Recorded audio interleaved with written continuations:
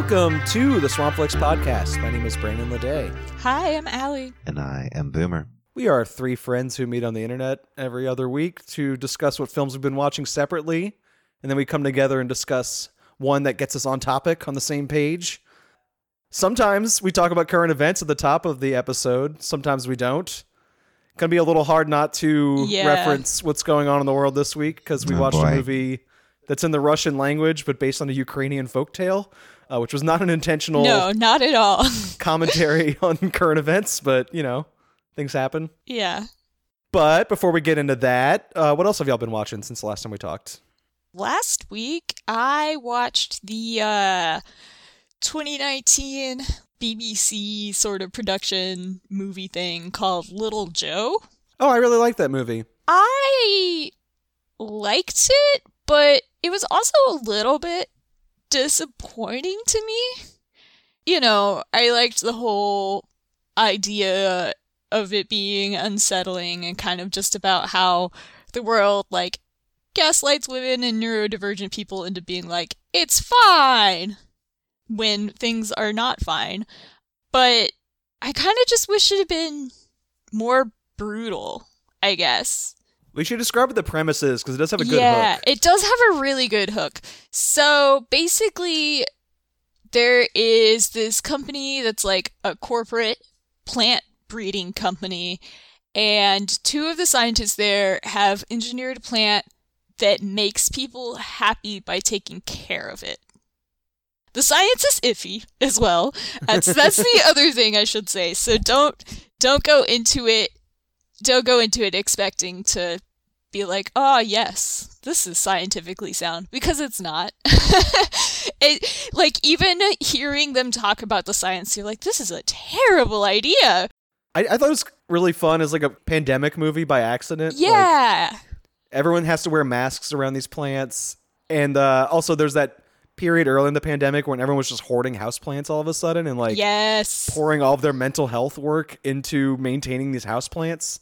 Wait, did we stop? I was going to say, Can I stop doing that? I'm still doing this. I feel like that was a boom at first. Maybe it slowed down a little bit, but it's probably still happening. I was late on the wave, I guess. I was going to say, I have 3 separate Hoyas and I want more.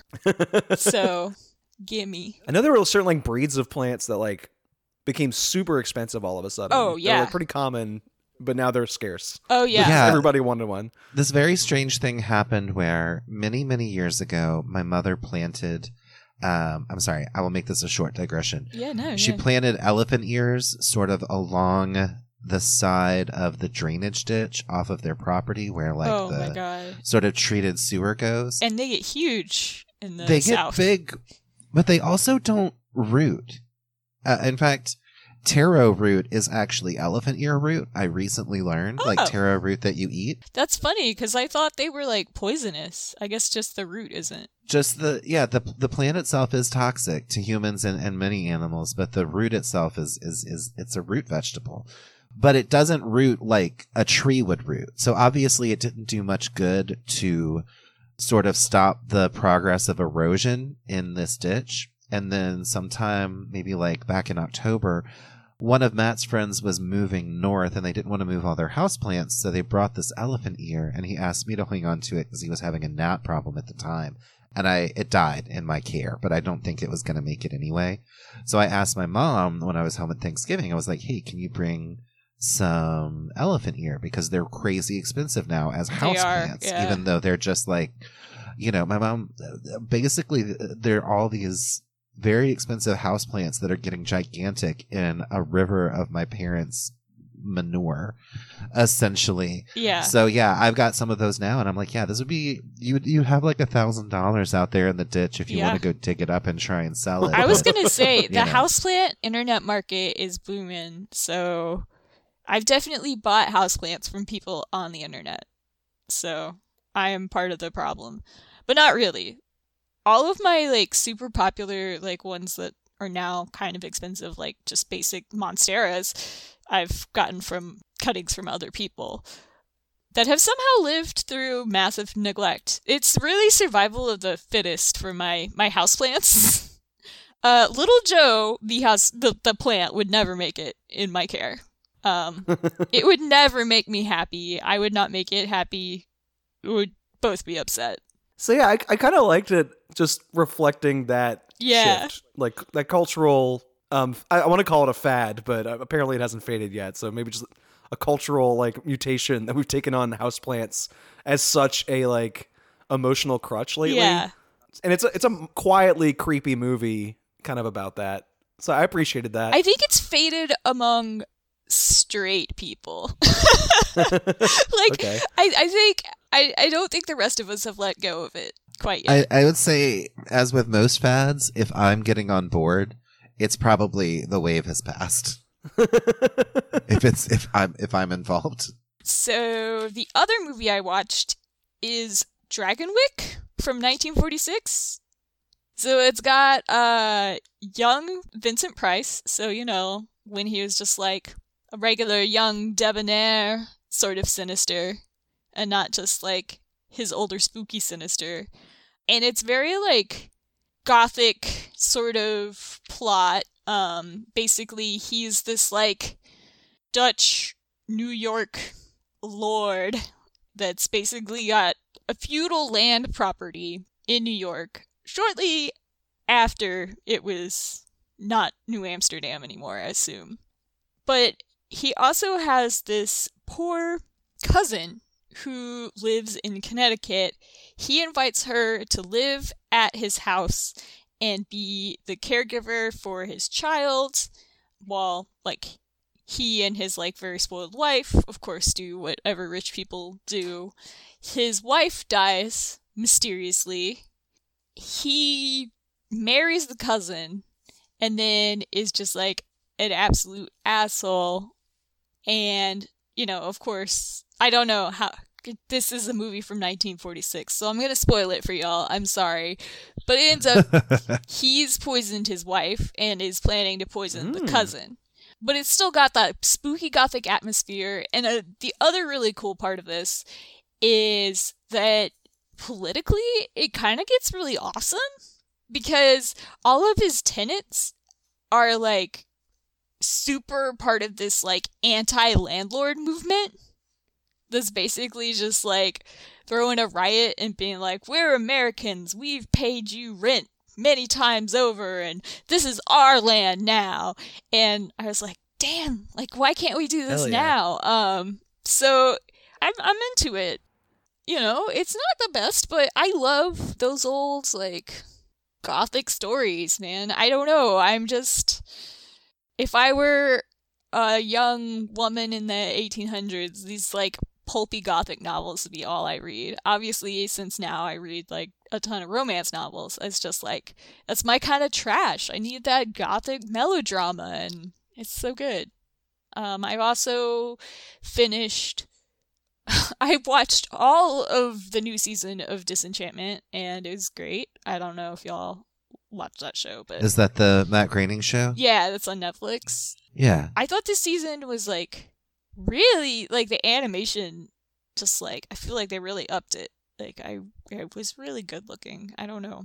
But yes, I really enjoyed that show. It's been so long since there were new episodes of it, because I feel like the last time I watched it, the last time there was an update, and I kind of felt like I was giving it one more chance even then, personally, like, not to, you know. Oh, no. But was in, like, the last time I saw you in person, Brandon, like, I had it on that trip in September 2019 when I was back in Louisiana, and was catching up on, like, that most recent one then. And God, that's been almost, you know, it's been 2.5 years. You would think animation would be the one thing the pandemic would not disrupt. Yeah. Because you could do most of that isolated. But not if you don't have, you know, Uncle Walt standing true. there tapping his watch and watching over your shoulder. What have you been watching, Boomer? Well, the last thing that I watched actually before we recorded last was I was very fortunate to attend a screening of the Everything is Terrible Kids Club movie. We previously talked about the Everything is Terrible, the Great Satan as like a topic on this podcast. And this one, instead of being sort of a narrative about sort of explaining who the devil is, where he came from, what he wants, what he's doing through these clips that Everything is Terrible makes. This one was more about the journey from non-existence to birth to childhood to sort of teen maturity and then adulthood, all under the watchful eye of God Dad. So essentially your main character on this journey, it's like a baby, like, that comes into existence in the first scene and meets sort of like a, not even that similar to, and especially legally distinct from, Care Bear. And then there's sort of like a, oh, here's where you came from. And it's, clips about, where babies come from. But then God Dad, of course, comes along and harshes everybody's mellow and becomes this figurehead of both God and Father who, forces maturity upon this child character. And then, the next sort of in-person live sequence that they do, which I don't know how they're going to do these whenever they release it, to the public. They had DVDs for sale, but I had already bought both the tickets. So, and spent a lot of money on a Diet Coke. So I was just like, maybe when it comes down a little, like, highly recommend it. It was a lot of fun. Everything is Terrible is always putting out great content. This one in particular was very fun and exciting and has made me want to track down previous Everything is Terrible movies that I have not seen. I checked their social media after the last time we talked to be like, I need to follow them more closely because I haven't seen most of their movies either. And I noticed they were touring this around and it wasn't just in Texas, which was what I initially assumed. And when I checked, I had just missed their New Orleans show of this tour. I missed it by 2 days. They played at Gossip Gossip, which is like a music club. But I'm not going to music clubs right now anyway, so it would have been like kind of an iffy. I'm not sure how I feel about being inside with like a crowd right during now. like carnival wildness. Yeah. I will say this was they seem to have undersold intentionally to allow for spacing, and I and my companion remained masked the whole time, as did most viewers, but I understand that's not going to be the case everywhere that you go. Yeah, I'm like on the fence about that stuff. I'm like slowly dipping my toe back into the world. I'm going to the movies about once a week, but I'm seeing a lot of art house shit where there's like maybe 3 other people in the room. And then I see my friends out at parades right now because we are recording during Mardi Gras season, and I see like crowds unmasked, even outside. I'm like, yes. I am not ready for that level of social activity yet. I've been seeing those pictures, and I'm like, did y'all forget the first go around? I can't tell what's happening. It feels like everyone's decided it's over. Yeah. And I can't tell how overcautious I'm being by not doing that. Once again, like after the first go round, it's like New Orleans became this massive hotbed, one of the worst places in the world during the pandemic. Yeah. Well, we'll see in 2 weeks how this turns out. We'll update next recording how big of a spike we got from this Mardi Gras season. Let's just go for it. Yeah. Yeah.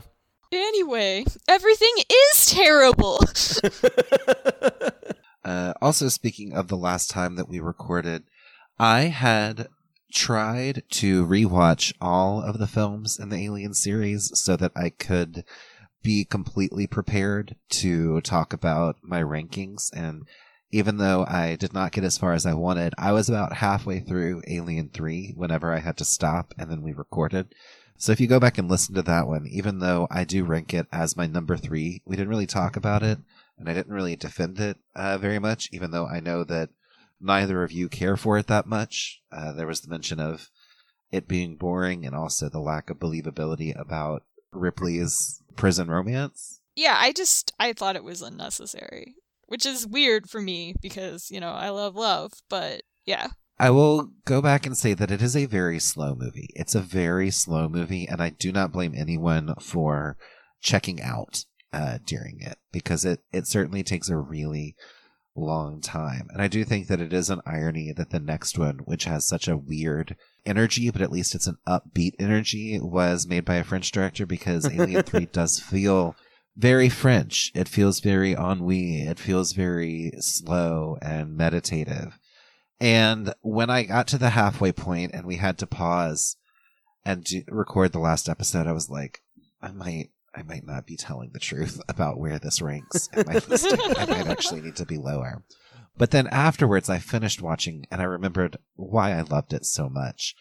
I love that you are once again grappling with the corporation as the real true evil. And before that, you've mostly just had this sort of amorphous, unknowable evil xenomorph entity as the Rock and the corporation as the hard place, and all these blue collar workers and later these soldiers as just sort of the bugs being crushed between those two things. And this one, I really like that we see sort of solidarity between blue class workers and people who are imprisoned. And I also think that it would have almost been cowardly if the prisoners had been all prisoners of conscience. Even Charles Dance, who plays Sigourney Weaver's love interest, it's not even that he's like a prisoner of conscience. He became an addict and he killed someone accidentally, but it doesn't mean that he's not guilty of the crime that he committed. And so I think that even among sort of progressive creators, there is so often the need, or at least the compulsion, to present prisoners and felons and convicts with whom we are supposed to sympathize because they are being treated so horribly as exceptional prisoners, right? People who are prisoners of conscience, people who are victims of the system, because that does happen, obviously. You know, most of the people who are in prison do not belong there. It's also just generally an objectionable system, so. And I agree. I just feel like criticisms of the carceral justice system so frequently need, or I guess feel the need to try and reach across the aisle by specifically focusing only on stories of injustice. And Alien 3 does not do that. The men who are in this prison are bad. They have done some horrible things, and they have served their time, and now they are voluntarily sort of keeping themselves away from society as caretakers of what used to be their prison, you know, to keep the machinery running. And so they are conscientious in a way that is unusual for the genre. And I love that the fact that they are bad people who have committed, and as we see at certain points in the film, willing to once again commit crimes of the most heinous kind, that doesn't mean that they deserve to die. And the corporation, which is basically running a private prison, has no qualms about letting them die. So I think that there's more going on in that one than I think maybe audiences in 1992 were ready to talk about. And I think that there's more going on there than most people would give Alien 3 credit for. But I will say it's very slow. I do remember those aspects of it, and I remember being like, okay, I'm into that, but like, oh, slow. Yeah, I think again, what we were butting heads on last time was like you were defending these movies based on like narrative and themes, and I was coming from it from like an entertainment value and like novelty factor as like monster movies. And I want both. Yeah. You know, ideally, there would be a balance between both, and we definitely had a few that we all agreed on being great because they did both very well. And I think that that's what surprises me about maybe even my own love of Alien Covenant, because Alien Covenant's not trying to do any of that. It is just a monster movie. It's just a slasher. But I guess what I really love about that one is that it's honest about it. It's not really trying to pretend like it's not. So that's what I want. It can be one or the other or both, as long as it's not one pretending to be the other. And I guess that's my final thoughts on that. Oh, I'm sure we are not done arguing about Alien. Don't even try to put a button on Never that. done. I also recently, and by recently I mean right up until the final minutes before we started recording tonight, was watching a new mystery thriller that premiered just a couple days ago on Hulu called No Exit. You know, it was not the greatest movie I've ever seen. It really feels like it reminded me a lot of Identity. Not in its theme. It doesn't have the sort of thematic thing that's going on with Identity. What you see is what you get with this movie, other than, of course, the normal twists and turns. It kind of starts a little rough. At the 30-minute mark, I was kind of rolling my eyes because essentially it's about a woman who is in a rehab facility because her only other option is prison. And she gets word from someone at the hospital that her mother has had an aneurysm. And so it's her responsibility to get in touch with her sister and let her sister know. So her sister gets to the hospital and she's like, don't come. Mom doesn't want you here, blah, blah, blah. But she breaks out of this facility anyway, but unfortunately ends up trapped at a sort of like a visitor welcome center that has been opened up specifically as a shelter for people on the road. And she discovers that one of the other people who are there with her has a van in which a child has been tied up. So someone else there at this Snowden Welcome Center is a kidnapper. I haven't seen the lead, Havana Rose Liu, in anything else before. Looking at her IMDb, this is maybe like her 4th or 5th feature role. But it does have Dale Dickey, who I always love in everything. She is the quintessential Southern matriarch in just about anything. I think the first thing I remember seeing her in might have actually been True Blood, where she was Martha Bozeman, who I believe was the leader of a group of Jaguars. She is really the only person in this that I have seen extensively in other films other than Dennis Haysbert, who has been in a lot of stuff, but I guess is probably best known as the deep-voiced Allstate man, which is a shame because, He's a good actor. Yeah, he was. He was on 6 seasons of 24, but that show's been off the air for 15 years. So, I mean, I know him from the one Todd Haynes movie he's in, but he's very good in that. And my parents watched The Unit, which he was in, which was like sort of a, it's been 5 years of the War on Terror. Here's a CBS procedural about it. Which wasn't 24 kind of that as well? I mean, come on. Well, 24 was like, it's been 20 minutes since 9/11. Right. Here's the Fox headline exploitation version. We are a Fox television show that is here to do the work of a Fox News program and convince the American public that waterboarding is A-OK if it saves the world. Heroic, even. But yeah, No Exit, which I was immediately drawn to when I saw it on like the Hulu screen. I was like, oh, the Sartre play? I was like, ooh, I'm excited. It's not that, although hell is for sure other people in this movie. I was very disappointed at the 30-minute mark because instead of sort of drawing out the mystery of who is the kidnapper a little longer, which is kind of what I expected and what I wanted, they sort of reveal who it is pretty quickly.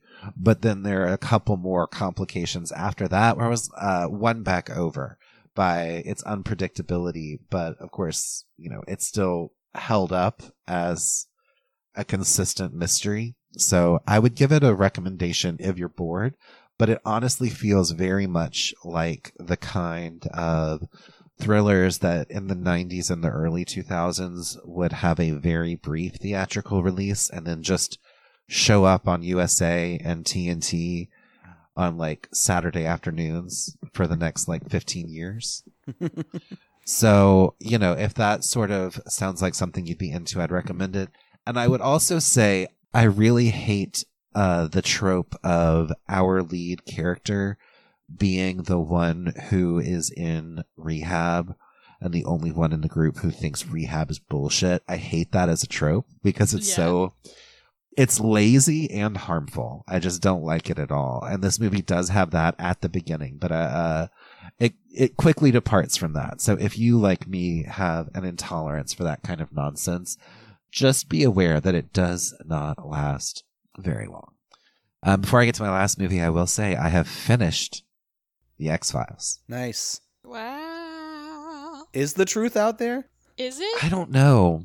I'm going to go ahead and go on record right now as saying seasons 10 and 11 of The X-Files are good, actually. I know that was not a popular sentiment. It's certainly not what I have heard from every person that I spoke to who I said that I was working on watching all of these.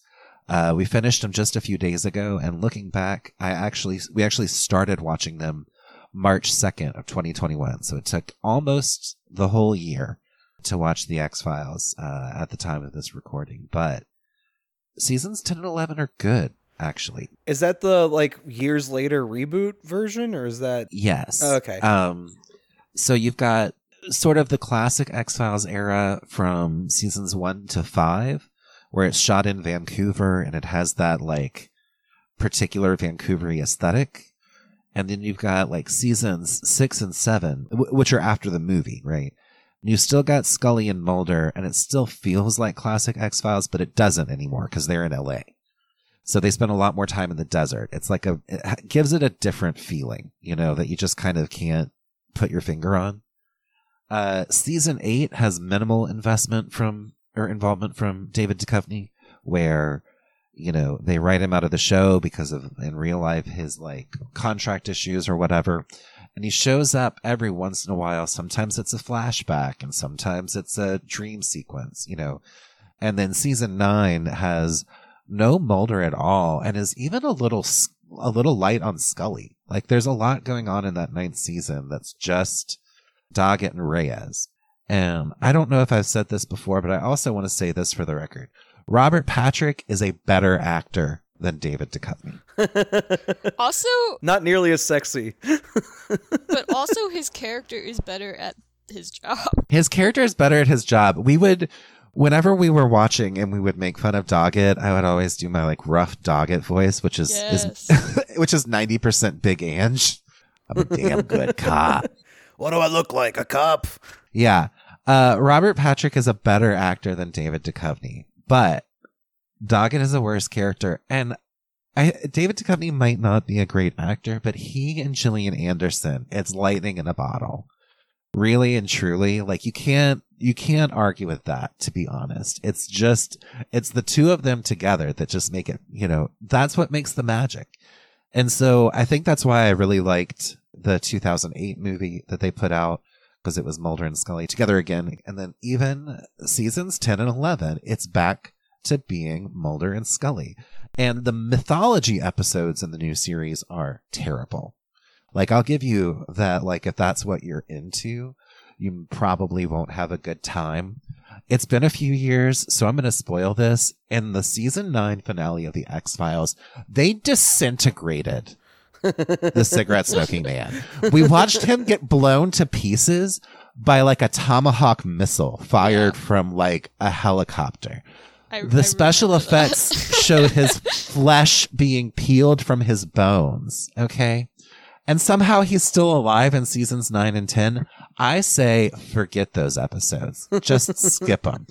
Anything with him in it, don't even worry about it. The Joel McHale, Alex Jones character was also pretty bad. I remember that being dire.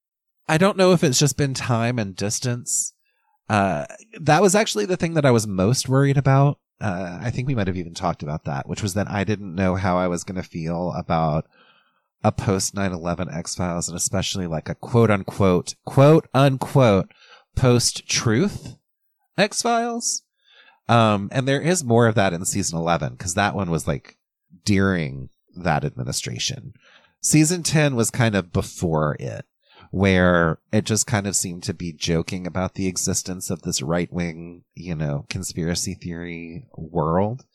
But yeah, I don't buy at all that Scully would give any credence to any of that. But I did love Robbie Amell and Lauren Ambrose as sort of the young, new version of Mulder and Scully. It was nice. It gave it a nice sense of continuity. But I'll stop talking about the X-Files. I'll just say it took a year, and it was a long road getting from there to here. And there were a lot of bumps in that road. But by the end of it, I was asking myself, or if this really was one of the greatest television shows of all time. I think it might be. I think it might be. It's one of my favorites if I ignore the like overarching mystery and I just watch the Monster of the Week episodes. Yeah, Monster my of the Week favorite episodes. shit. So good. But I am very excited to talk about the last thing that I watched, which was Last Night in Soho. I'm dreading this discussion. Personally. Brandon, I watched it and I was so excited. And this happens from time to time where I'm very excited and I watch a movie and I'm ready to put some, pen to paper, metaphorically, of course, and like write out like a review. And then I go on Twitter before I do, and there's a new post from the Swampflix account that's like the movie that I just watched and wanted to write about. And every single time it's like a roll of the dice to be like, are we going to agree? And we definitely did not this time. Because to me, this would have been in my top 8 or 7 last year if I had seen it in time to put it on my list, and you did not like it. If the movie was just Anya Taylor-Joy dancing to 60s pop tunes in A-line baby doll dresses in like Argento lighting for like 2 hours, it would have been fantastic. You got that though. You got that with Neon Demon. This was what I wanted Neon Demon to be. This is what I wanted from Neon Demon when I saw all the trailers for that was this movie. And then I didn't care for that one because it is mostly just that. There's a little bit of other stuff, but it's not enough for me in my watching experience. Whereas this, and I'm saying this as someone who, I'm not just like an Edgar Wright like lickspittle. I like Spaced a lot. And I, at one point before I decided to start, I decided it would be a long time before I could watch Hot Fuzz again because it is propaganda. But that used to be my go-to cheer up movie. But I also hate World's End. I hated that one. So I don't just, mindlessly praise everything that he does as a director. I loved this movie. I loved the Argento lighting. I know that it's spectacle, and maybe I was just amused by the spectacle of this or blown away by it.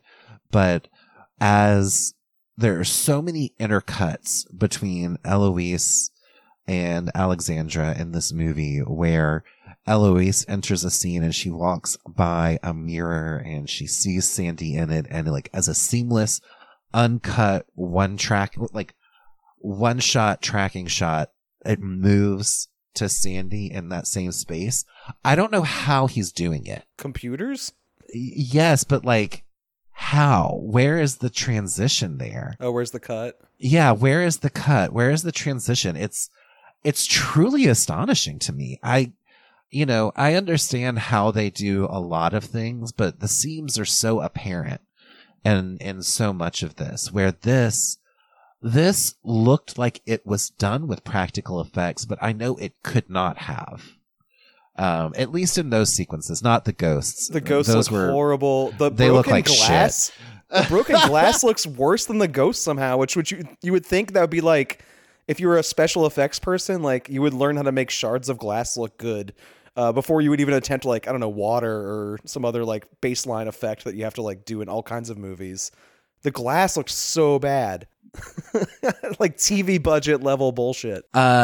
Which glass are you talking about? There's so many broken mirrors in so many scenes where like, the sort of gimmick of the movie is you have someone in modern times who's like stuck in this mirror realm watching the past as like an observer, and she tries to break through to get to the woman that she's observing and sort of like living vicariously through.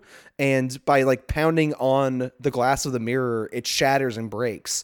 And there's other scenes where the ghosts kind of break through to her realm, and there's like shards of mirror in multiple scenes in the movie. It's like a pretty common image, and it looks like computer effects from like the mid-90s. Like, I don't understand how it's so lazy. The neon, so like when she's going up the stairs and they transform into glass, is that like one of the sequences that you're talking about? No, I'm literally talking about just like none of the supernatural stuff, just like rendering broken glass as a computer generated image looks like absolute trash in this movie. Like so lazy. I'm going to go ahead and say that there's a stabbing that occurs that's pretty central to the plot. And we are watching it through this modern day character's eyes. And those eyes are reflected in the blade of the knife. And that looked kind of iffy to me too, in the same way that the glass did. And maybe I shouldn't have. Maybe you're right. Maybe I'm wrong. But I was kind of giving some of that the benefit of the doubt as far as surreality of the overall experience. Yeah. And honestly, if I was more into the movie as a style exercise and as a political statement, which neither of those things worked for me, then I wouldn't have been nitpicking the CGI. I wouldn't have cared. Because the ghost imagery, too, looks exactly like the final reveal in Lucky. And in that movie, it didn't bother me at all because I was on board for what the movie was doing and saying. So, like, I don't know. I'm literally just nitpicking something because I was already bothered by it, I guess. I will say, I think that it's political ideas are muddy at best. Vapid. I agree there. Yeah. Vapid. Yeah, that's pretty valid, actually. Probably, I would agree. The final reveal is vapid anyway. Maybe not the whole setup, but I enjoy it as a twist, but I completely understand where you're coming from, where it's not the revelation of the twist is kind of like, I can see how this is threaded throughout, but now what you're expressing as an ideology to match what is happening does not hold water for me. So that is where it kind of falls apart. Like, I'm with it 80% of the way, but that last 20% is a big leap for me. Yeah. But it did prompt me to bust out the Argento Index. So essentially, whenever I did my big, what was at the time, entirety of the filmography of Dario Argento, I started almost accidentally to start keeping track of recurring elements in his films.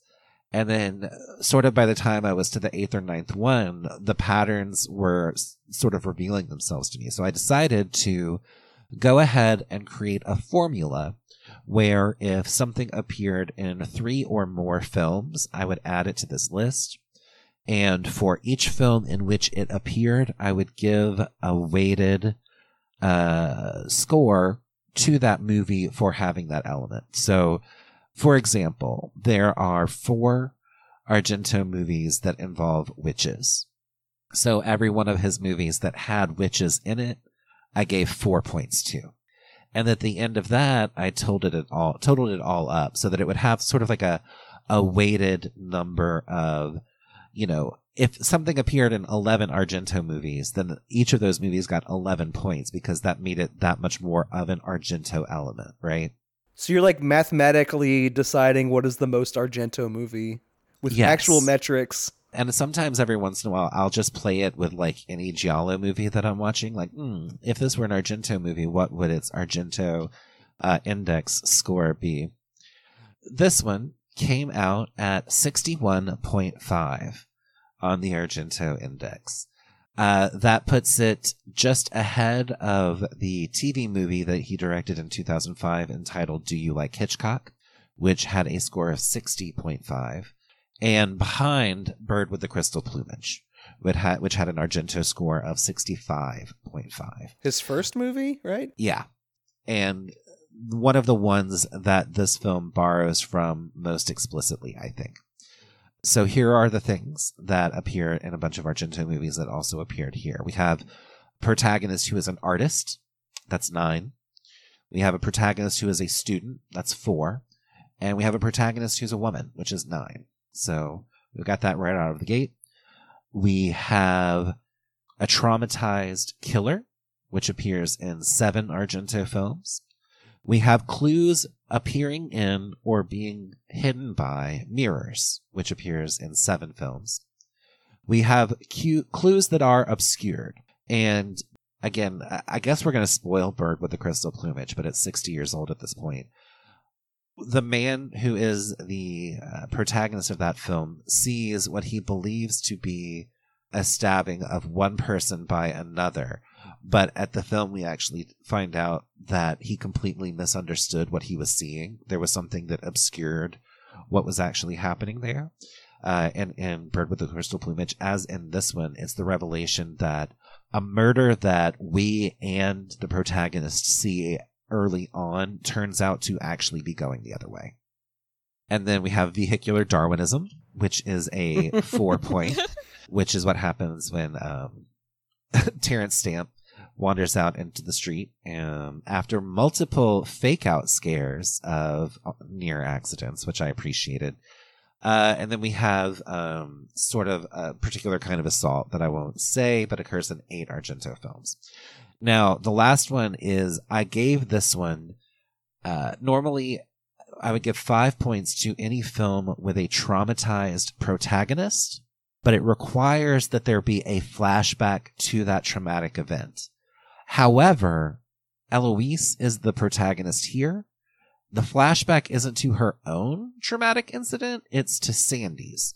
So I gave it 2.5 points for that. It almost should count that she's also a sort of spiritual medium, and she gets visits from her long dead mother in the mirror a lot as well, which is, kind of not quite a flashback, but like a visitation from a past trauma. Yeah. So it's close. It's close. That's why I gave it a half of a representation. Maybe. Can I throw a wild card in there? Yes. The most obvious like Argento nod to me, like beyond the sort of surface level Giallo visual markers that a lot of people like to use these days, was like she goes to this fashion school, right? And she's getting bullied in the dorms, and then she just doesn't like the vibe, so she then gets an off-campus apartment, and that's when the supernatural troubles start, which to me was like very Susie Bannion in Suspiria, like going to the dance academy and be like, actually, I'm going to live off campus, and then just being like completely terrorized for that decision, like almost instantly. Yeah, that's definitely present here.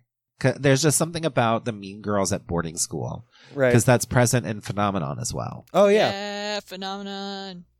Love that movie. Which Phenomenon has the most triumphant example of my favorite recurring Argento element, which is the intergenerational investigative duo, which appears in multiple Argento films, but I think I like most in Phenomenon, where it's, this like teenage girl and this like middle-aged entomologist. Yeah. But I did actually include in my notes that I considered that one for this film. However, they don't actually do any sleuthing together. No. So I didn't include that. I also considered giving half a point or half credit for films that have a major scene taking place in an opera or in an opera house. Because there is, if this had been an Argento film, then Sandy would not have gone to work where she went to work. She would have gone to work at an opera house instead of as a dancer or a singer.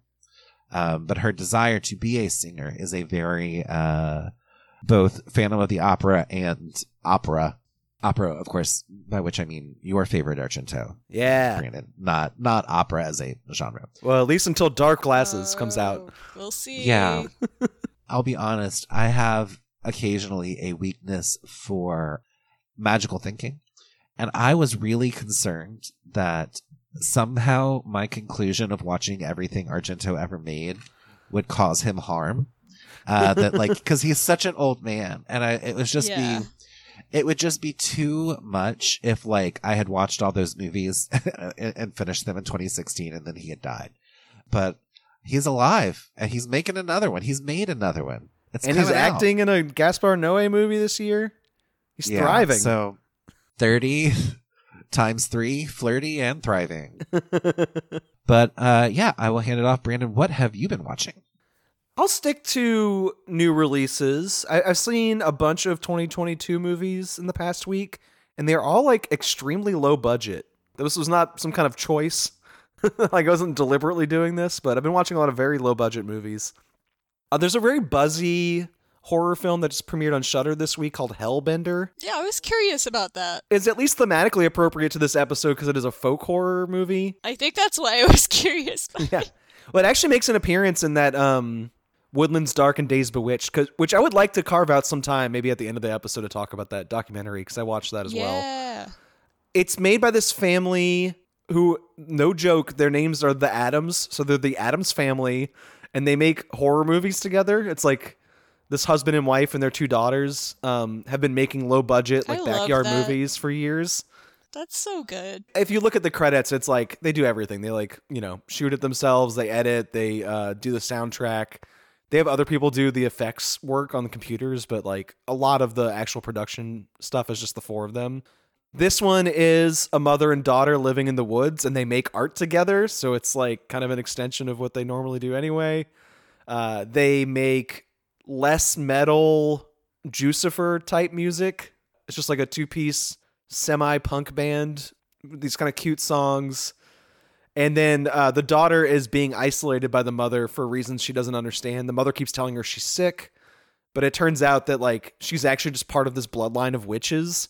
And if she ever like ingests a living being, like it starts off with her drinking like a tequila worm. If she ever eats something that has lived, she becomes a danger to everyone around her. It like gives her magical powers. And the two of them sort of navigate her discovering this witchcraft power inside of herself, kind of in the tradition of movies we've talked about before, like Ginger Snaps or Jennifer's Body or Teeth or something like that. It's like a coming of age witchcraft horror film made in the woods with a very small cast. It's honestly not as low budget as I expected, at least not in its like production values. Like when you say a backyard movie, I kind of expect something a lot more chaotic and surprising and sort of like volatile and just weird. This is like impressive because it's competent.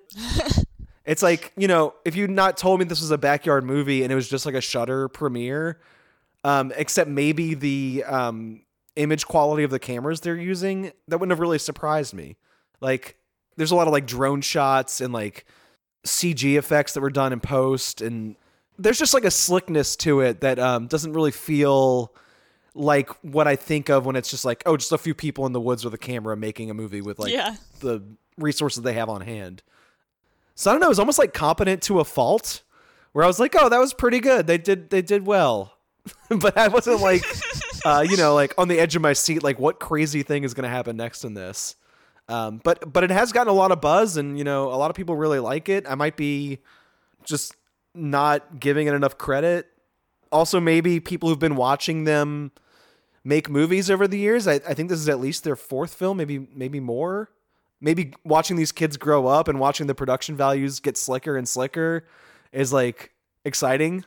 So I don't know. Maybe I'm just missing the progression of their art over the years, but I thought it was fine. It wasn't that exciting to me. But I did get in the mail the new Matt Farley Blu-ray for Metal Detector Maniac, which was the exact thing I was just talking about, where it is like a constantly surprising, actual no budget, people in the woods with a camera dicking around and being surprisingly funny. I don't feel like I'm a legitimate member of Swampflix because I haven't watched any of his movies. All you have to do is watch Local Legends. It will take 70 minutes of your time and you will instantly be a fan of his. Yeah, that'll tell you everything. I mean, I'm sure. I mean, that's not even like it's his best stuff. It's like, it's him like telling you who he is, where to find his movies, how he makes money.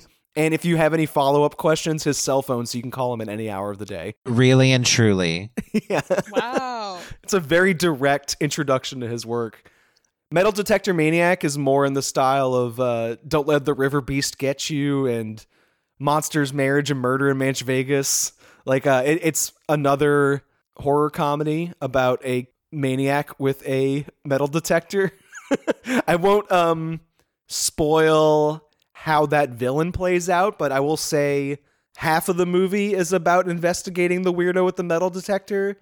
But like every Matt Farley movie, he's not as interested in that threat that he is with just people hanging out.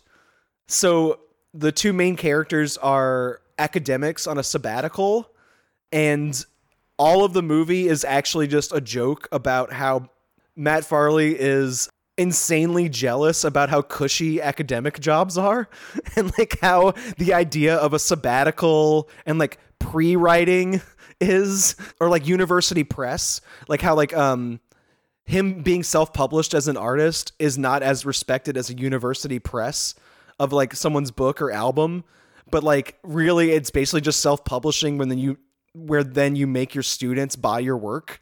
And like he's just extremely bitter about that setup. And just makes really hilarious jokes about it. It was very funny, but also on that disc included another feature film that he made last year called Heard She Got Married.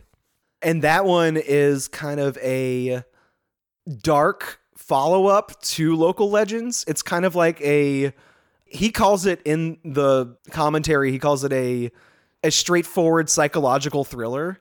And it plays like the same, like, you know, local artists who can't make it, sort of bumming around town and like how embarrassing it is that no one comes to your shows, but makes it extremely dark and turns the like sort of like thriller elements in his work more violent than usual. Still a lot of funny jokes and a lot of like quirky like character traits running throughout it, but a really weird, mature effort from these people who've been making goofball horror movies in their backyard in New England for the last 20 plus years. So highly recommend getting the Blu-ray. Both of the movies were very satisfying if you're already in tune with the Matt Farley brand. But yeah, I would maybe recommend watching River Beast and Manch Vegas and Local Legends before buying Metal Detector Maniac. And I got one more, and I think this is like my bigger blanket recommendation for this episode.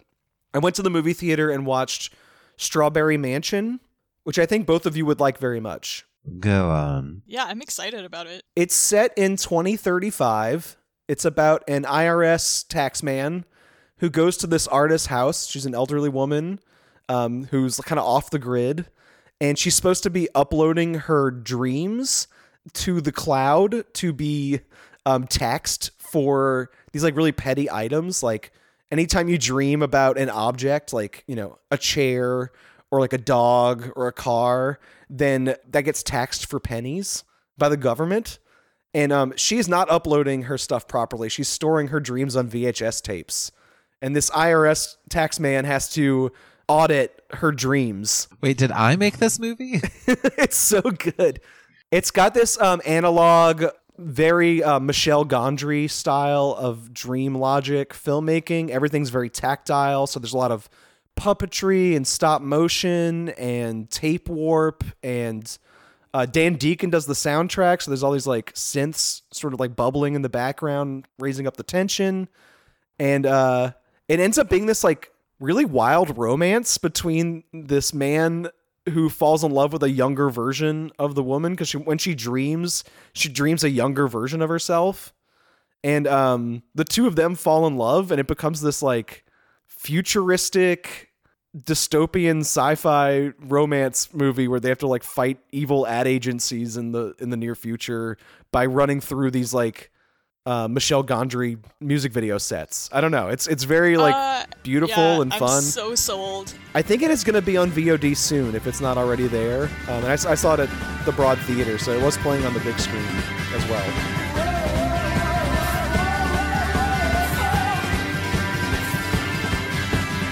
It's a great glimpse into some of the more frightening superstitions from the Ukraine, including witches, spells, and demons. Although Gogol stated in the preface of his story that it was based on a folktale, this may have been a literary device. Many elements of this story are adapted from folklore, but folklorists debate the validity of the demon cult V. After watching the documentary of folk horror, I decided, oh man, I want to watch so many of those movies, and luckily Shudder has like a full collection.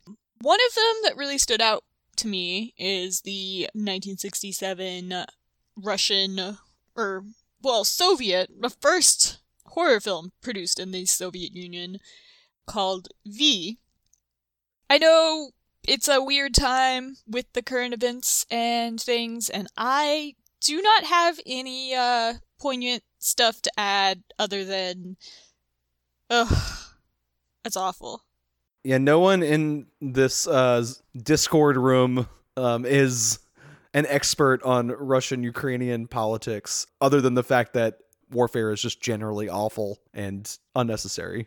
But this movie starts out with a bunch of seminarians being sent on holiday, and they're just like a bunch of dipshit men who, in a clear like critique of religion, you know, take advantage of their privilege and run around causing mayhem. And we start out following 3 of these men, and they're on a holiday. They get lost, and they come to this old farmhouse and request from an old woman to stay there. She says, yeah, well, first she says, no, there's no room. And then she says, fine, but you have to sleep in 3 separate places. Eventually, we end up following one that she rides like a horse and starts flying with, and he's just like, you're a witch. And then when they land, he then beats her to death, and she turns into a young woman. And he runs away back to the seminary, wherein his mentor, I don't know, like, what rank is this old man? I don't know religion, especially not Eastern Orthodox. I just took him as like a professor type that was teaching all these knuckleheads how to take over his job when he dies. Yeah. Just leading them in their religious study. Yeah, this head father, we'll just say that, tells him that he's requested to go pray over this rich lord's daughter because she's sick. And clearly he doesn't want to leave the seminary again, but he's dragged there by these, like, wild men. And he gets to the house. It's the same house he was at before, the farmhouse. Or at least I think it's supposed to be the same place. Yeah, it's not super clear in the movie, but my understanding is that in the story that is the case. Yeah. And the girl has died. He is supposed to pray over her body for 3 nights in this creepy, cool church. And it turns out, of course, the young girl is the witch. And each night as he prays, he's haunted by the witch. The first night is just her walking around after he draws the sacred chalk circle. And he's not doing a whole lot of praying over her body either. Like, let's be real. He's not. He's just trying to survive the night. Yeah. Yeah. And then the second night, she's flying around in her coffin, like trying a to get at surfboard. him. Yeah, it was so good. And then the third night is when literal hell breaks loose, and there's demons, and it's really good. I really got a kick out of this one. I didn't expect it to be as wacky and goofy, but I liked that aspect of it. It felt very like recounting a ghost story rather than, traditional sort of like what we think of as a spooky horror movie. And it's kind of a horror comedy I'm in into some that. ways. Yeah, exactly. I really appreciated that. Especially because I went into this movie like blind, not really knowing like what to expect. So, what did y'all think? I think you've seen this before, right, Brandon? Yeah, I reviewed this a couple of years ago. It's kind of a hard sell, I think, because not a lot happens for like long stretches in it. And it's like, to me, this is a 4-star, like, great horror movie. Not only for being like the first Soviet horror films that's got like that historical significance, but like basically for all the amazing demon creatures that appear in the last 5 minutes. Oh, so good. It's got one of the all-time great horror endings. Yeah. But it's hard to sell that because it's like you have to sit through a lot of just goofball nonsense for most of the runtime. Like, there's some flashes of how magical things will get early in the movie. A lot of green screen style, like almost like silent era special effects. Yeah. But they're all like kind of teases, and the movie just lets go of every insane impulse it has in the last 5 to 10 minutes. And like, that is the prize. Like, you have to put in the work to get there. So it's like, if you kind of sold this movie as being this like crazy demonic free-for-all, you're kind of right. But like, I feel like if you told someone to watch it on that basis, they'd be sitting there like tapping their foot waiting for that third night that he's in the like in the room with the witch, and then she like calls all her demon friends through the wall, and you're like, oh, there's all the creatures. And you could pause the frame and just step it 1 second at a time for that entire conclusion. You just see a new goofball monster. Like, just, it's focus so on tempting. one at a time. It's a great ending to a movie that will take its time getting there, but I think it's very much worth the like whatever 75 minutes it takes to like get to the end. Yeah. To its credit, even though it does spend what seems like a lot of time farting around, it actually doesn't spend that much time because it's only like 73 minutes long. It's nice and short. And before I realized that, it did feel like it took a really long time before we got to the first night and the events thereof. And it was like, oh God, that's only the first night. There are 2 more nights. But they plow through them. They do not waste a lot of time. In between each night, he gets maybe like one scene where he has dinner long enough for everybody to marvel at his hair turning white and that sort of thing. And boom, he's back in there. So it feels like it takes a really long time to get where it's going, but it's still only like 40 minutes. You feel those minutes, though. I mean, come on. There's some stretches that are like outright boring, I think. The amount of time that they spend in that wagon before they get to the inn, that is, I think, where it feels the longest. It's interminable. You could trim about 90% of that. But then you'd really only give yourself like 5 minutes back. But, you know, then you've got a 71-minute movie. Is that even a feature anymore? Who knows? I'm going to go ahead and say that I wish this was subtitled instead of dubbed. Yeah. Yeah. These English performances are, I assume that everyone who did them is dead, so I'm not going to mince words. Bad. Yeah. The inflection is all wrong. They do seem to be putting more, and I know that this was a thing for a time. There seems to be more of an attempt to match the mouth movements of the actors than to perform the lines in a way that sounds natural or normal.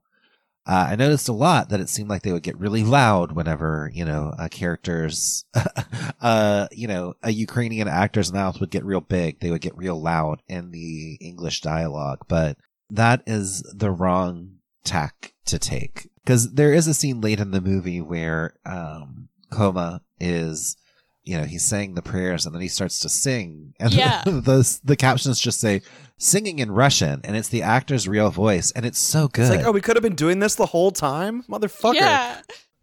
So I don't know if there exists a version. I assume that there must just be a subtitled version somewhere, but it is not the version that's on Well, I don't Shudder, think it's readily available because this movie's now been released twice on Blu-ray in recent years. And these are these like boutique Blu-ray labels that are like putting in painstaking effort to like actually preserve films as best as they can. I can't remember if it's Severin or Arrow that did this, all the Hansby Hours box set, but they would have released the subtitled version if they could, I think. Whatever master they have, I mean, whatever print they have access to is going to be the dubbed one because that's what they went with. My main complaint about the dub is it sounds like one person doing every voice. It sounds like a book on tape almost of like a single performer. There's like no differentiation between each character, really. Yeah. It is very bad. In an ideal world, we'd have the original audio track. Yeah. It would be less noticeable also if there... I'm not living in the USSR in 1967, so, you know, who's to really say? But if I were to make this movie, I think that I would pick up with the 3 men in the marsh. I don't think that we had to have the whole schools out for summer. I love that bit, actually. I feel like it really sells the fact that, like, they kind of deserve what's coming to they're them, dipshits. honestly. Yeah. They're on spring break, just, like, basically causing a havoc, stealing chickens, and, like, sexually assaulting people, and just being fucking horrible. So when a rich rides one of them like a horse, you're like, oh, you kind of deserve to be made an ass of, I think. Also, Fair enough. you know, like, you gotta have that Soviet critique of religion. Like, I imagine that's part of how this was able to be released in that time.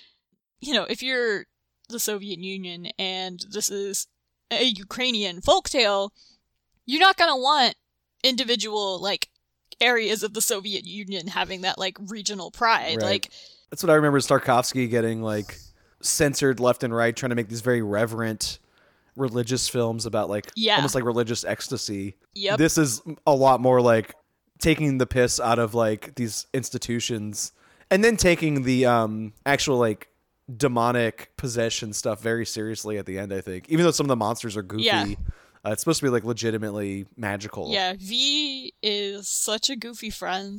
I want V around like all the time. V is the head monster who can see everything as long as you lift his eyelids for him, because he has these long drooping Yeah. eyelids that he can't lift because they're too heavy. Yeah, I feel him. He's very sleepy, and I appreciate it. Did you read about this book's origins, the original novel from Gogol? Basically, all historians are like, this is not actually a Ukrainian folktale. This guy just made this shit up. Like, Oh, okay. it might have some like influences from folktales, but like the demon V is like not present in any other text that anyone can cite. Like they think that it's just like a creation of Gogol, which is funny. Oh, that's He's like really a horror good. elf on the shelf where it's like suddenly it appeared and they acted like it's been a thing Right. forever. When really it was just a Yes. Barnes and Noble sales push in 2013. Oh gosh. But it also inspired Bava's Black Sunday, which is another classic. So I don't know. He's made his mark. I saw that Black Sunday was vaguely like supposed to be based off of the same thing, and I was like, I have seen both of these, and what? Kind of see it, but not really. Yeah. Yeah, exactly. There's a witch. Right. A witch getting revenge. I will say we talked about the end, but I actually loved the special effects throughout for Yeah. the most part. There's a matte painting of the village early on, back when they have their first like schools out, get out of here moment.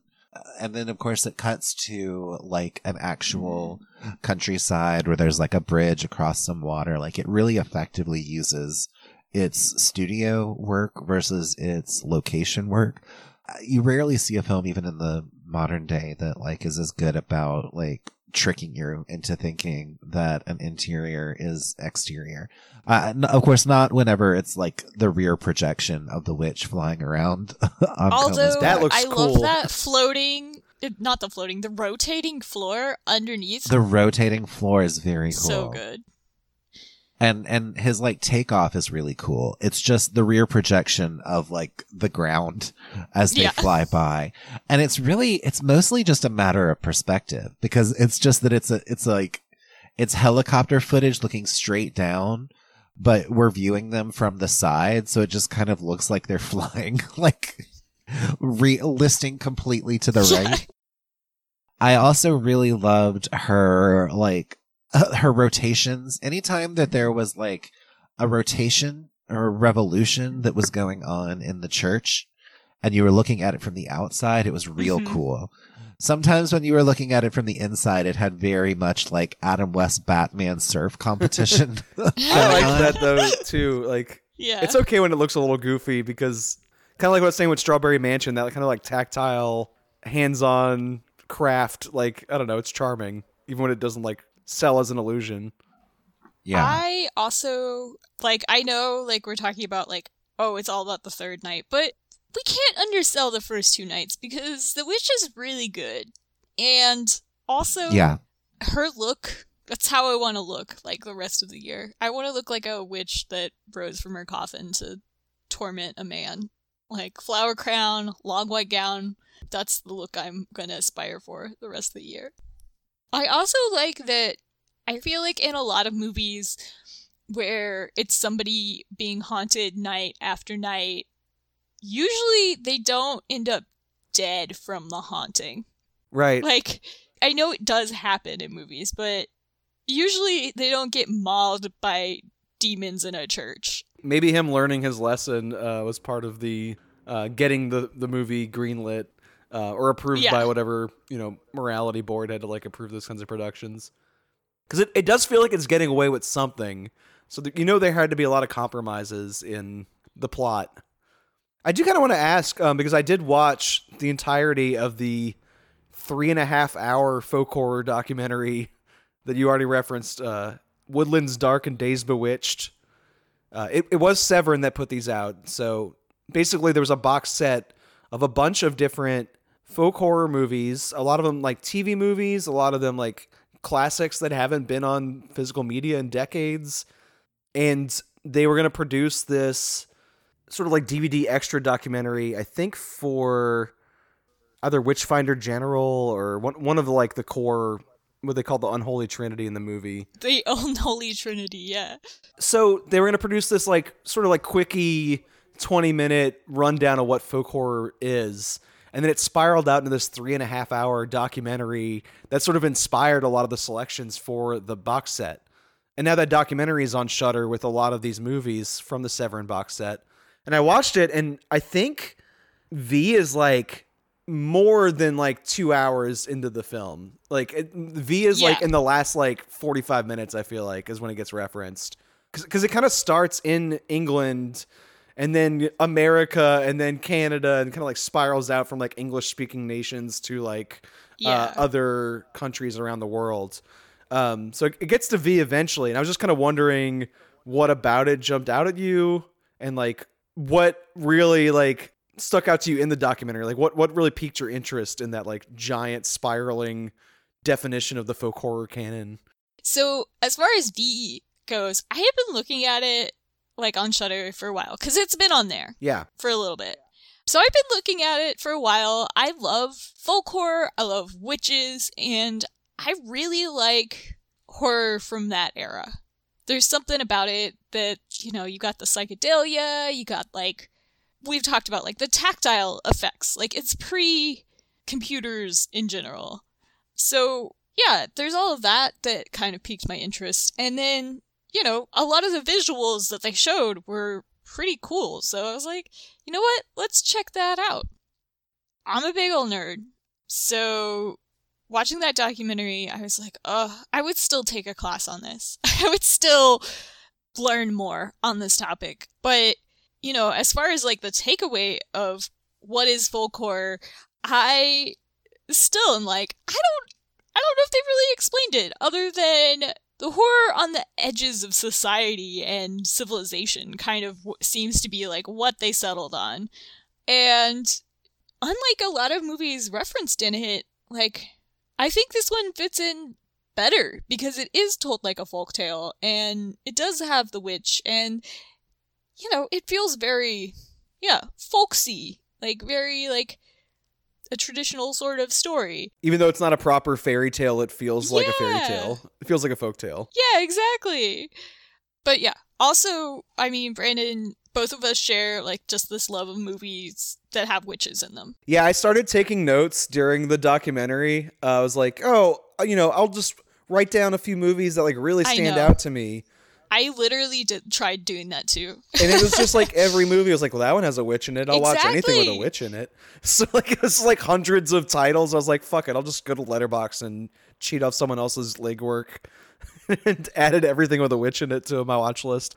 Some of the movies I feel like in the documentary that they were trying to make the argument for being folk horror, I was like, I don't know about that. Like, the person in the documentary that wanted to make the argument that the original Texas Chainsaw Massacre was a folk horror, I was like, I guess because of the production design, you have those like those like skeleton sculptures in the house. Yeah, and it being like on the edge of society and isolated and all of that. But what really stood out to me was like the idea of like ritual being very important. Yes. And I think that's where V kind of fits in. And actually, Boomer might be interested in this. Like, they kind of talk about Christianity as something that deserves to be looked at from like an outsider's perspective as being these like folksy rituals, especially since it borrowed so much from paganism anyway. So like one of the things they cite visually to talk about like American religion is Marjo. So like there are clips from Marjo in there. And then I think specifically when they were talking about V, they were talking about it being like, traditionalist Christian faith rituals, but like presented in a way that we normally see, like, like the cult rituals in Midsummer or something like that. Which I think that holds true. Because it's very like this man at a podium, like, and I mean, once again, he doesn't do a whole lot of praying because, despite his designation as a man of the faith, he's clearly not. But also just like the repetition of the two of them having that like supernatural warfare for 3 nights, like that's a ritual in itself, like them meeting at midnight to like have their like witchy battle. I don't know. I didn't know that the documentary was actually like that incredible. There are a lot of talking heads who make a lot of like interpretive statements about like how folk horror came about that I didn't think were very insightful. It was like, oh, people were scared of hippies, or, you know, people were wanting to get away from industrial life in the big city.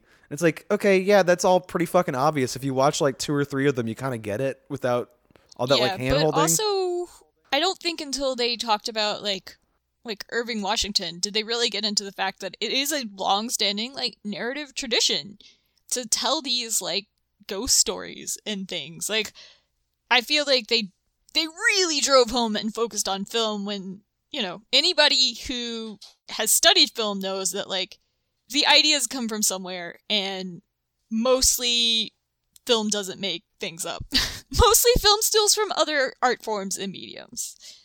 The only thing that really like surprised me was just how recently the term was coined. Like, people weren't saying folk horror as a solidified genre until the 2000s, which feels like insanely recently to me, because you watch something like The Wicker Man, which I honestly did not see until like the 2010s, but like you watch something like that and you're like, me either. Oh, that's folk horror. Like, you just kind of know it when you see it. It's like, what else would you call it? When you see it, for sure. So I don't know. That was the one thing that like really caught me off guard. I also didn't expect there to be Guy Madden. Yeah, Guy Madden collage animation stuff in the movie gave it kind of a visual flair. Yes. But, you know, as a canon of titles and like trying to define what makes folk horror, like what are the core folk horror films, it was definitely worth all the effort of like just trying to, I don't know, since it is such a new term, like gather all the movies. When I watched V a few years ago, I never thought of it as a folk horror movie, but I kind of see where they were coming from now. Yeah. And that one's actually in the box set. There's like hundreds of movies referenced in the documentary. Not all of them are in the box set. And that one is in the core set. So like they are putting this out there as a folk horror film, and I guess it works. If you can consider Christianity rituals on the same level as the more pagan stuff. Yeah, you know, it's like until really The Witch, I don't think many people had thought of anything as folk horror. Or me personally, I really hadn't. So it doesn't surprise me so much that it is a new term, but as someone who like did go to film school and did take a lot of film classes, like I think if it had been an older term, I would have heard of it before then. I don't know. It's one of those things where it's like you said, you know it when you see it, and it's pretty interesting area of like studying, and I'm glad that they're taking the time to take these movies and put them together and just have this like canon of folk horror, you know? Because I personally, like, I think about a lot of the movies that I really enjoy, and I'm like, oh yeah, I think I like this genre. Anytime anyone on this podcast wants to pick a movie with a witch in it, I think that's my main revelation from this past week. It's like, I don't even care if it's good. Yeah. I'm like, witchcraft? Okay, you got my attention. I'm sold. Yeah. I don't know if we sold the documentary to you, Boomer. I am still interested in it. You know, if I got through 10 hours of Never Sleep Again, I'm sure I can get through 3 hours of folk You horror. enjoyed the Elm Street one, right? Oh, I did. I loved it. I think this is on the same level. It honestly has more visually going on because, you know, the clips aren't from like one series of films. So like, you know, as they move from country to country, the imagery, you know, alters dramatically. I also liked the amount of directors that were actually interviewed, I think. Especially, you know, women directors that have made recent, like, folk horror movies. Like, I talked about it a while ago to y'all because I had watched it, the movie The Wind. So the director of that movie had like a good like interview section on there and talked about how she developed writing that movie, that I thought kind of gave me a more of an appreciation for a movie that I thought was, you know, slightly above average at the time. So I liked that aspect as well, is like when they could find the people who worked on the movies, they did. That's kind of a danger of these things too, is like, I feel like the more I follow horror people, like horror talking heads online, the harder it is for me to distinguish what's actually good. Because, like, Yeah. I don't know, even just talking about that Hellbender movie that came out this week, like, it's included in this documentary, so for decades this will be the like canon of folk horror films that people refer back to. And I just saw that movie and it was fine. You know, and it's like listed in the same breath as, you know, the first Soviet horror film, or you know, the definitive works of the genre like Witchfinder General and Wicker Man and stuff like that. It's like, are those on the same level? Do they really need to be discussed that way? I don't know. You know, I think and obviously this cannot be done, but it's kind of like if you were to just collect a bunch of slashers, you know? Right. There's gonna be a few duds. It just happens that this is a little bit narrower of a subgenre. But I get what you're saying, and I'm curious because, like, it also seems maybe, like, folk horror, since it does focus on witches, like, it seems like it's a lot more, like, women-centered, and so I am curious to see if, with this documentary and with the women being interviewed on it and that whole aspect, like, will there be more, like, folk horrors and things written by women and directed? And I really hope so. Boomer, I will say that, and I said it last time we recorded when I was talking about this documentary, is it's literally broken up into parts and chapters, and it doesn't make sense to me to be, like, all in one chunk. So, if you need to break it up, if you're like, I'll just watch a little bit, it is totally doable to stop in between sections. Yeah, I don't know why they didn't just release it, like, on Shudder as a, you know, mini series of documentaries, because they have those all the time. I know! But this played at, like, festivals as, like, a sit down and watch it all in one go movie. I cannot imagine, because I broke it in half, because I had to clean. I had things to do. But it's totally something you can break into pieces. I also know that the woman who directed it also wrote that book, House of Psychotic Women, which I think is like a pretty heavily referenced text in like horror academia. So maybe her namesake being on it made it, you know, a bigger get. Like it made it like a bigger to do. Yeah. And I suspect she'll be making more documentaries in the future because this seemed to do pretty well. And, you know, is promoting great films like V, which, even if they've been around, like there's a lot of great movies that are like available right now that, you know, people just kind of need a push to go press play on, which is kind of what happened today. Yeah, exactly. Do we have any more thoughts on V? I mean, other than I love him and I want to make like a big stuffed animal of him to keep him around all the time. Which I might end up doing because he's such a good friend. I will say it does appear, because I also did a little bit of research about the original text, as it were, and in the story, it's not his eyelids that are heavy, it's his eyelashes. Oh. So take from that what you will. That made me think of V as like a big drag queen. Yes! I love it. I've worn those lashes before. They're very distracting, especially if you have glasses. My eyelashes are literally too heavy for me to see this guy. Help me pick them up. There he is. I mean, he did make quite an entrance. He sure did. Well, next week on the show, we're not talking about anything nearly as fun as V. We're watching 4 Michael Haneke films, because that's what James wanted to discuss. Oh, yeah, that is not as fun. Which means in the lead up to the week of Mardi Gras, I've been watching Michael Haneke night after night after night, which is maybe the cruelest thing anyone's ever done to me on this podcast before, but I love James. I'm willing to do it for him. And it'll be a good discussion, even though I didn't go into it with like full enthusiasm because Michael Haneke makes you feel like shit. I've appreciated more of the movies than I expected to, so I look forward to talking about those. And we're going to start with his debut film, Seventh Continent, which I don't feel like gets discussed very often, and I don't know anything about it. So I'm excited to find out what's going on there. And check out swampflix.com in the meantime. I'm still posting reviews pretty much every day of the week right now because I have a lot of energy, and that's where it's going. Yeah! Bye, everybody. Bye.